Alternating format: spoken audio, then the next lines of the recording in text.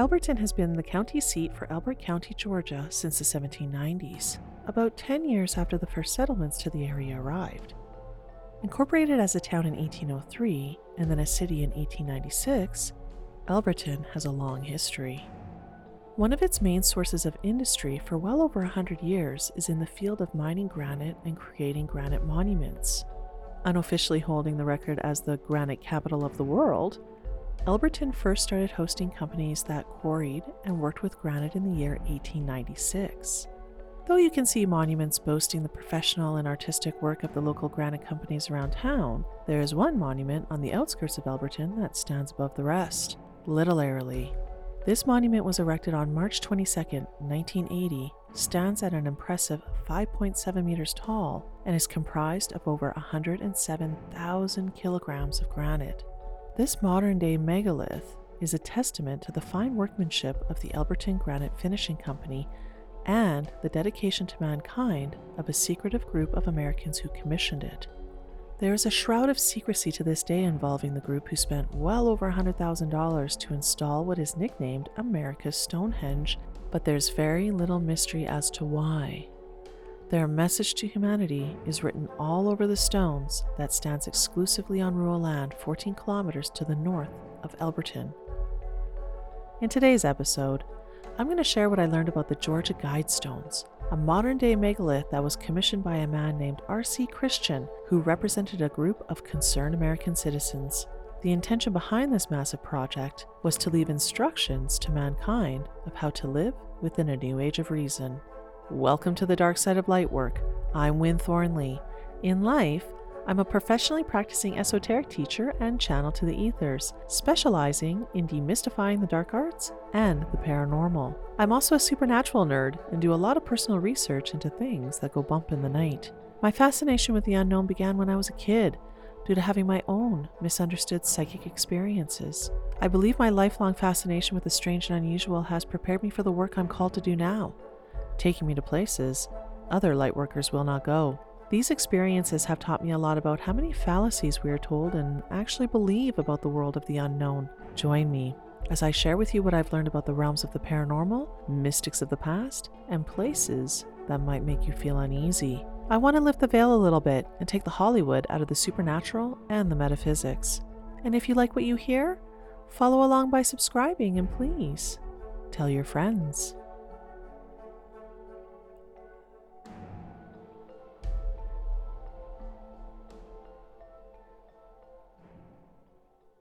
To begin this episode, I would like to give a warm shout out to Christina Ruddick Donnelly. Thank you so much for joining my exclusive Patreon community in the month of February. Take a scroll back to see the extra perks you now have access to, including 2 virtual haunted field trips, the latest Patreon exclusive episodes, and some bonus meditations. I appreciate your support in my independent podcast efforts, and this also goes for all loyal Patreons who have joined over the last couple years. Thank you so much. If you're interested in learning more about what goes on over at my Patreon community, I have a link ready for you in my show notes. But for now, on to the show. A little while ago, I put out a poll to my social media community. I asked them to vote on the next episode topic since my Pine Lake exploration is on hold for now. Out of 4 topics offered, the Georgia Guidestones won by a single vote. I will let you know the runner-up at the end of this episode. But a winner is a winner, one vote or not, so let's dive in, shall we? I have been personally aware of the Georgia Guidestones for about 15 years now. It seems like just recently they have gotten a lot more attention. I don't know if it's the great pause that we as a collective have been going through the last couple of years, or just waves of information making their way to the shores of those paying attention. Either way, it was a good time for me to finally tackle this topic of interest. So let's start with the basics. The Georgia Guidestones are a modern megalithic site. As I mentioned before, these stones were raised on March 22, 1980 and are still standing today. They are made out of solid granite and are built to stand through the tests of time, specifically wild weather patterns, earthquakes, and other catastrophic events that might occur. This was a condition that was important to the group of investors who paid to have them built. They want the Guidestones available to humanity in the aftermath of a global calamity, such as major earth changes, including war. As mentioned in the intro, the size of this monument is massive, and the site which it is built upon is wide open with nothing else to distract the visitors from the Guidestones. Another condition of the investor group was that there was nothing else to be built on site. No ticket sales to get in, no gift shop, no food vendors. This is a site that is meant to call humanity into the age of reason and not to make a profit. It is quite easy to find images of the Guidestones online, but I'll do my best to describe what you can expect. On the massive granite foundation stands 5 granite slabs. 4 are considered the main Guidestones. The 4 main stones are flat, rectangular in shape, and stand on their ends. Each Guidestone is placed to face one of the cardinal directions: north, south, east, and west. In the middle of the 4 main Guidestones stands a 5th, smaller rectangular pillar-style slab, and this one stands just as tall as the rest. Each of the main Guidestones and the center slab are set into stone bases for added support. On the base of each of the main 4 Guidestones is a stamp indicating the cardinal direction in which it faces. The 5 granite slabs are topped with a flat rectangular capstone to finish off the main site. Off to the west, there is an additional flat granite slab laying flush to the ground. I will get into this marker later in the episode. This megalithic site is designed to be multi-purposed. It can be used as a guide to humanity, as a compass, a calendar, and a clock. I will get into the guide to humanity in just a minute here. First, I want to explore the details that are embedded into the capstone and the center slab to help with the calendar and clock functions. You can find a diagonal channel bore through the middle pillar slab, indicating our celestial position. When you look through, it points right at Polaris, more commonly known as our North Star. Closer to the ground and at eye level, there is a horizontal slot. This is used to indicate the annual path of the sun. At the time of the summer equinox and the winter solstice of the Western Hemisphere, this slot aligns with the setting sun. So technically, you could rebuild the current Gregorian calendar from this information. Some people say this slot creates a magical portal or that they can see into another dimension. I didn't find any other concrete proof on this just yet, but this could also be just a subjective experience. And lastly, there's a single hole carved through the capstone. At 12 noon Eastern Standard Time, a sunbeam will shine through this hole, allowing one to recreate the 24-hour clock if the world gets turned upside down. But what really draws people to this site is what's written on the 4 main Guidestones and the capstone. Let's begin at the top and work our way down. Carved into the 4 edges facing outwards of the capstone is roughly the quote, "Let these be Guidestones to an age of reason," unquote. I say roughly because each edge is engraved with a different ancient language. And as an example, words like Guidestones were not always able to be directly translated. The 4 languages chosen for the capstone, starting from the top and proceeding clockwise, were Babylonian, carved in cuneiform script, Classical Greek, Sanskrit, and Ancient Egyptian, carved in hieroglyphs. These 4 languages are actually just isolated to the capstone. There are 8 services to work with on the 4 main slabs.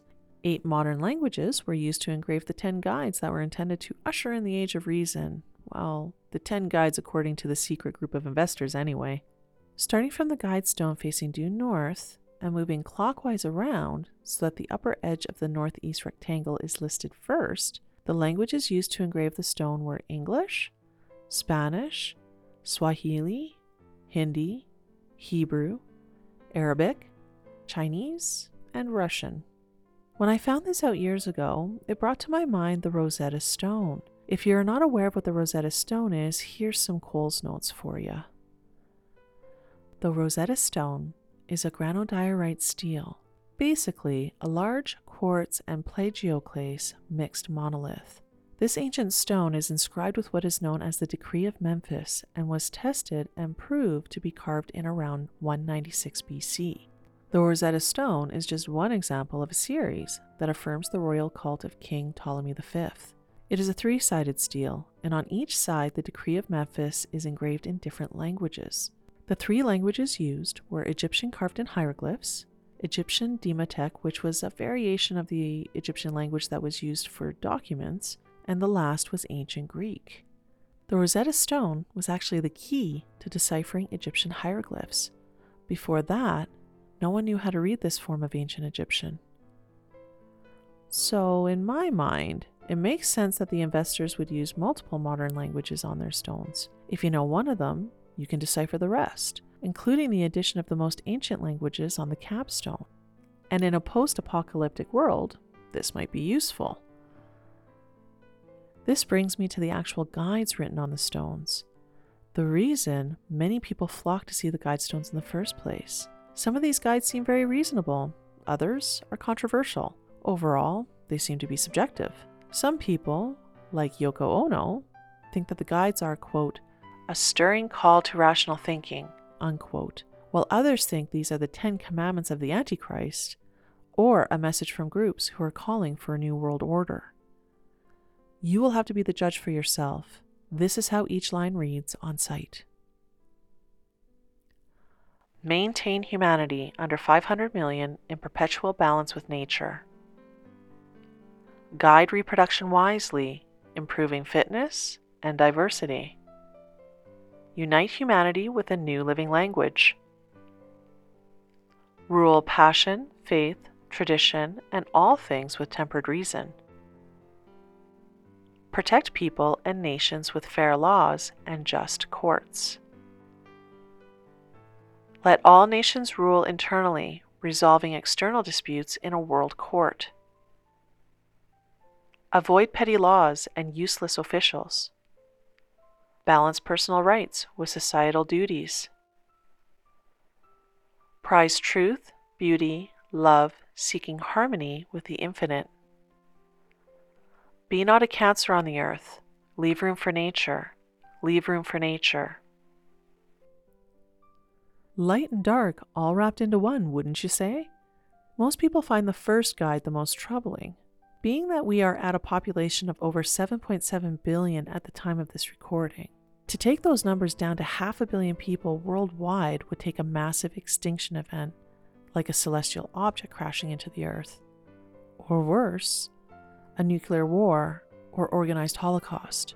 One thing we must remember is that the Guidestones were erected in the time of the Cold War, and it was mentioned in several sources that I came across in my research that the Guidestones' main purpose was to provide a guide to an age of reason in the case of a nuclear war, as well as using the functions of the compass, clock, and calendar to assist in re-establishing the cardinal directions and timelines. But on another note, this first guide in particular led me to digging deeper into something known as Agenda 21, or what is now being called Agenda 2030. As I dove into that uncomfortable subject, I was then led to the Club of Rome. If you have not heard of either, I encourage you to look both up. There's too much to unpack within this episode, but Agenda 21 in particular was once thought to be one of those New World Order conspiracies, and the Club of Rome is focused on population reduction. It's spooky stuff, folks. I didn't leave any links because I really don't want my podcast flagged by keywords, but trust me when I say it is easy to find the information on both. You just have to look for it. Moving on, the next guide to leave people feeling uneasy is the second in line. Quote, guide reproduction wisely, improving fitness and diversity. Unquote. If I have learned anything from my research on eugenics, this sounds like something that would have come out of that act. And many others agree with me.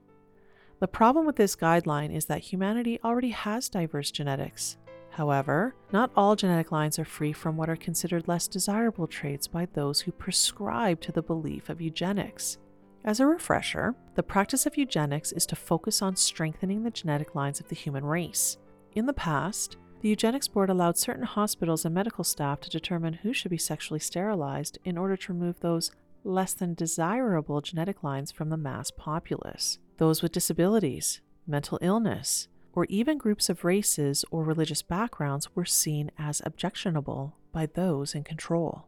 This has been happening on a global scale for over the last 100 years. One only needs to recall Hitler's Holocaust of World War II, the residential schools and segregated indigenous hospitals in North America, or the genocides of Rwanda as in-your-face examples. And of course, this is not a complete list of examples of eugenics practices playing out. With the first guideline calling for a reduction of 93% of the population, and for only the fittest and wisest of the bunch to procreate, I can see why some people hold the belief that the Georgia Guidestones were financed by a bunch of eugenics junkies, the Club of Rome, or those behind Agenda 21. But the other guidelines don't seem so sinister at the initial reading, don't you think? It might take time to establish a global language everyone speaks, but for the most part, it seems as though the guidelines are calling for balance and harmony with nature, communities, and the international collective. Though, the more you sit with it, the more ominous it all begins to feel. I only say this because I did some poking around about Agenda 21 and took a look at the Club of Rome website. Yeah, there should be harmony with nature and man, but these organizations and agendas play out like we live on a finite planet, one built on scarcity. The deeper you dig, the agenda to balance man and nature really seems to come down to controlling the mass populace and initiating a new world order based on communism. But I really don't want this episode to get away from me.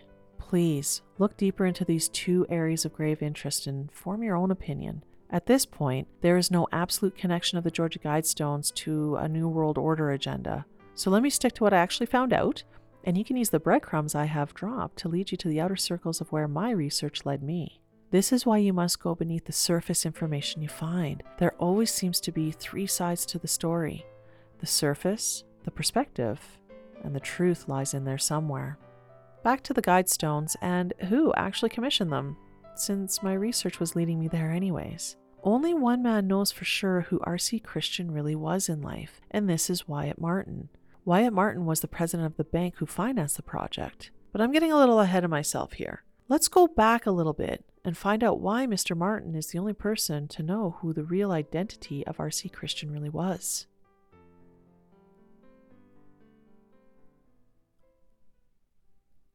It was a normal day in June of 1979. The owner of the Elberton Granite Finishing Company, a man named Joe Fenley, found himself alone in his office site when a stranger appeared at the front desk. This man was described by Fenley as being well-dressed and stated that he was representing, quote, a small group of loyal Americans who believed in God, unquote. Though he called himself R.C. Christian, he revealed to Joe Fenley right away that this was in fact a pseudonym.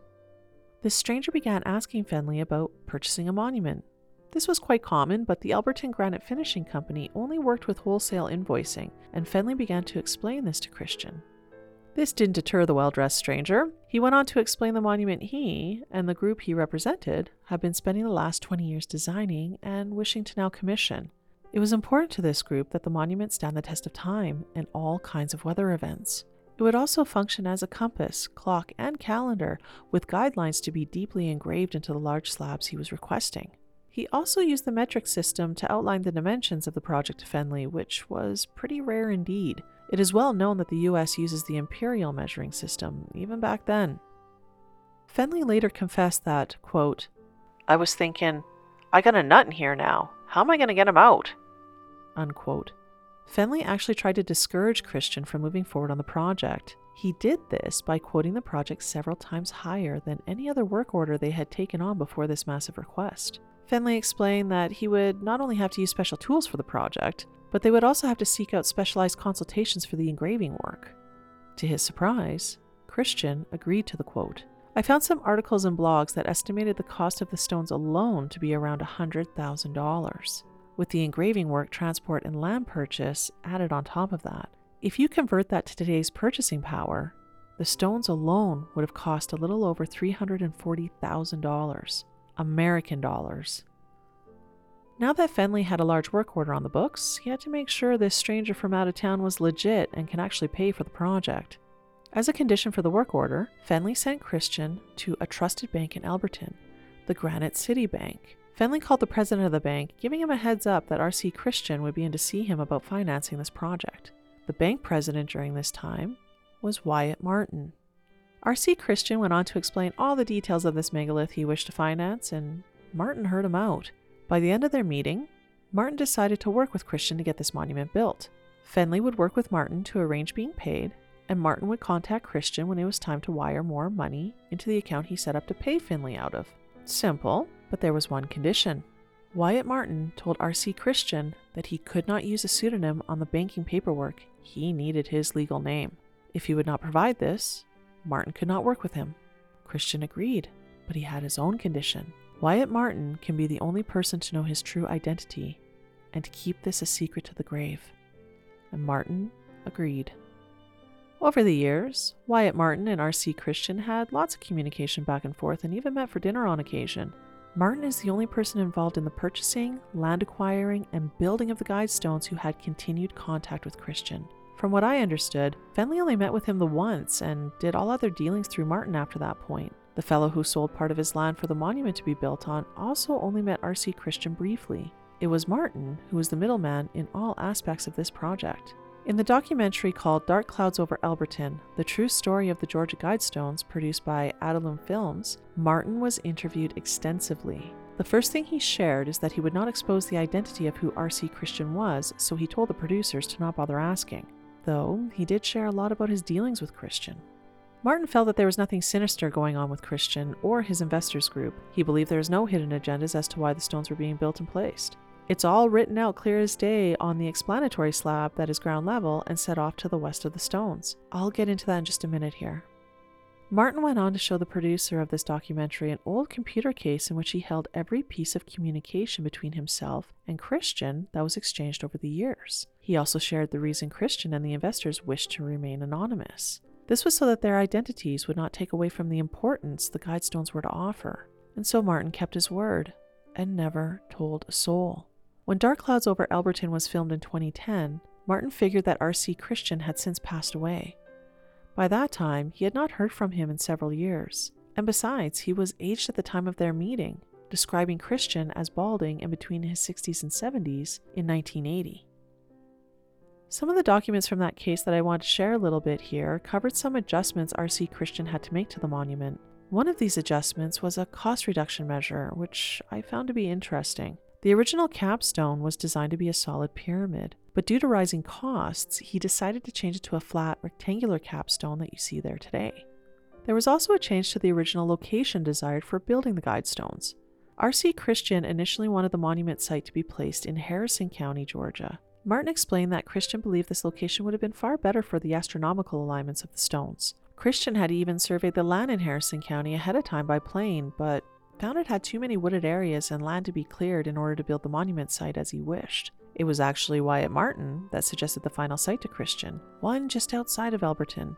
Martin recalls telling Christian he needed the monument to be in full exposure to the sun and to have a cleared out field for it to stand.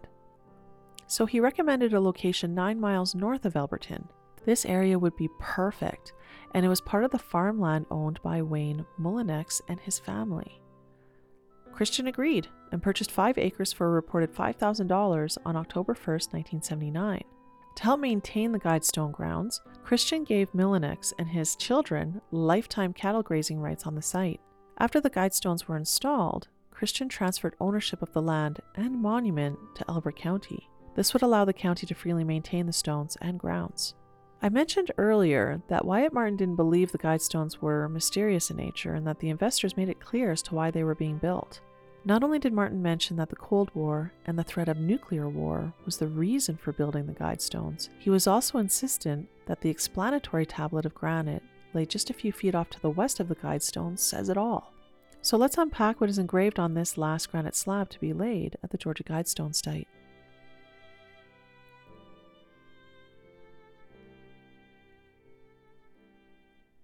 The explanatory tablet is a large slab of granite in its own right. It includes all the details you could want to know about the Guidestones. I won't read out the whole tablet, but we'll break down the sections you can read in order that they are engraved. The first section details the astronomical features that can be found on the monument. The next is about the author, which is listed as R.C. Christian, with the word pseudonym misspelled. People love to point out that one little spelling mistake in the whole monument. The next headline is sponsors, and all it says is, quote, "A small group of Americans who seek the age of reason," unquote. The next section details another mystery of the site, actually. What is engraved is time capsule, but next to the statement, placed 6 feet below this spot, there is no date. And to be opened on, again, there is no date. It is not known whether or not there's an actual time capsule buried 6 feet under the explanatory tablet, though Mullinex and Martin hint that they do know the truth, but they refused to share yay or nay in their interviews shown in Dark Clouds over Elberton. The next section covers the physical data of the Guidestones, how tall they are, the total weight of the monument, and the area it covers. To end the list of the physical data is where the granite was quarried. It is listed as Pyramid Quarries, which was owned by Joe Fenley and located 5 kilometers west of Elberton, Georgia. And the last 2 sections cover the languages engraved on the stones and more details on how to use the astronomical features. It's all laid out for anyone who finds themselves exploring this modern megalith. The explanatory tablet gives so much information, but not enough all at once. That's what has people adding to the story and why the Georgia Guidestones are often caught up in the realm of conspiracy theories. Yeah, there's a lot known about them, but also a lot unknown. And it's the unknown that we tend to focus on, isn't it? In other news, there are rumors that the Guidestones have attracted witch covens who are said to do rituals under the cover of night. There seems to be no way to actually confirm this, and I read some think this is from the rumor mills started at one of the local church congregations. In some of the sources I came across, it was mentioned that one of the local pastors claimed that the Guidestones to be a work of the devil, so it's natural that people think that there must be witches gathering there on site too. The Guidestones have not been without the attention from local vandals either. In 2008, the stones were defaced with spray paint. Slogans like, quote, "Death to New World Order," "You will not succeed," "Jesus will beat you, Satanists," unquote, were written in bright red paint all over the explanatory tablet and the Guidestones. In 2014, the FBI was called out to investigate graffiti left on the stones reading, quote, "I am Isis, goddess of love," unquote. This was the last act of vandalism left on the Guidestones. Some Americans want to link this slogan to the terrorist group calling themselves ISIS. However, it is pretty clear to me and others who read this at face value that the vandals were speaking about the well-known Egyptian goddess named Isis, sister and wife of Osiris and mother of Horus. She is one of the most important goddesses in Egyptian mythology, originally going by the name of Aset. Today, she is known by the Greek name of Isis. Isis is worshipped for her healing and magical abilities. I could go on and on and on, but I want to get back on track here. The vandalism from 2008 and 2014 have since been cleaned up, and since the 2014 ISIS graffiti, surveillance cameras have been installed to keep tabs on the site 24 hours a day. There is one last mystery I should mention about this modern megalith. There was a cube cut from the top corner of the English engraved slab. This happened sometime in 2009. There was a story I couldn't really confirm that says the fellow responsible for cutting this part out of the Guidestone turned himself and the cube into the police 5 years later.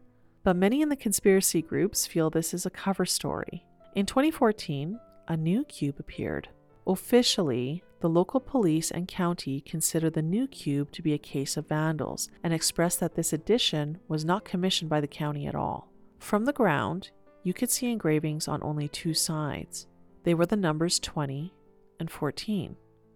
Once the cube was removed, it was found that there was more engravings on the other sides of the cube. There was additional numbers of 8, 16, and the letters MM and JAM. One of the funniest sources I came across say that the numbers represent a wedding date, and the letters the initials of the bride and groom that wed on site in the cover of night. But others, they want this to be more sinister. Some of the sources I came across in my research lay claim that MM stands for Master Masons and JAM stands for Judgment Against Mankind. The dates might reflect August 14th of 2016 and not August 16th of 2014, or maybe they are connected to Bible verses. I'm sure if you sit long enough with this cube, you can make any number of ideas work. I really don't know what to tell you here. All I know is that the cube was removed shortly after it was installed, and I'm honestly not sure if the missing cube has been replaced yet. It was hard finding any information or any recent confirmable photos, so I guess I'll have to take a trip and find out for myself. To close this episode down, I wanted to let you all know this was a cool look into a modern monument that has always said to be shrouded in mystery. The only real mysterious thing to me about this all is who the heck financed it. When the group claims they wish to remain anonymous so their identities do not take away from the intention of the monument itself, I get suspicious. If you cannot follow the money, you cannot find the true intention. You can find part 2 of this episode over at my Patreon community. In part 2, I will talk about 4 speculated candidates thought to be RC Christian. Join today and you can gain access to this and other Patreon exclusive content. I do not believe that we live on a planet of scarcity, but a planet of abundance. Being accountable for how we use our resources is important, but not to the point of controlling population to the extent the Guidestones has suggested. Though I do agree that there's a greater need of balance and harmony with nature and humans. And there are many ways we can become a better local and global community all over. Unity through common ground and diversity can be a solution, but all we seem to be shown through mainstream media is division. I think if we begin to talk to our neighbors more often and turn off the news, we would see that we're not as divided as those behind the curtain would have us believe. One world order is too extreme in my view. Control is not the answer, but understanding, compassion, and love for our neighbor can be. I love the saying, what war can do, peace can do better. The Georgia Guidestones seem to fit the elitist and globalist agenda, but I think as commoners, we can find a better way.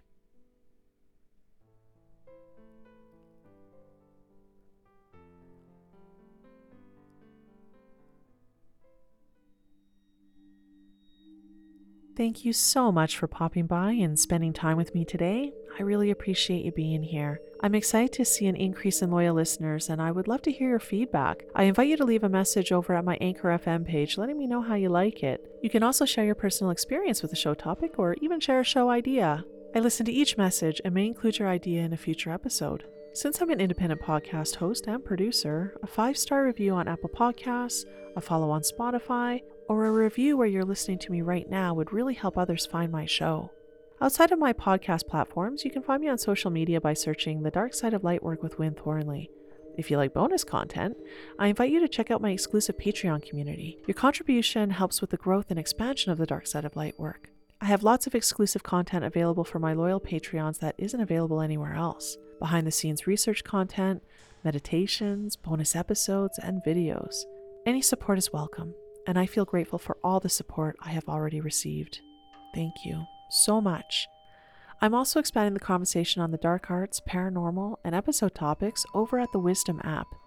There, you can find me going live throughout the month. Wisdom is a neat blend of live radio and podcasting, as all live conversations become archives so you can listen in later. Wisdom also offers the option to chat with me live, so I invite you to be my guest and join the conversation. I also have a list of haunted field trips that I'm organizing that will begin in July 2022. Watch for announcements on those events. My next episode, I'm going to share what I've learned about Drumheller, Alberta, Canada. This old mining town turned dinosaur capital of Canada has a surprising amount of paranormal activity and hidden spaces to be explored. Thank you once again for listening into the end. I look forward to dropping the next episode soon. So until then, take good care.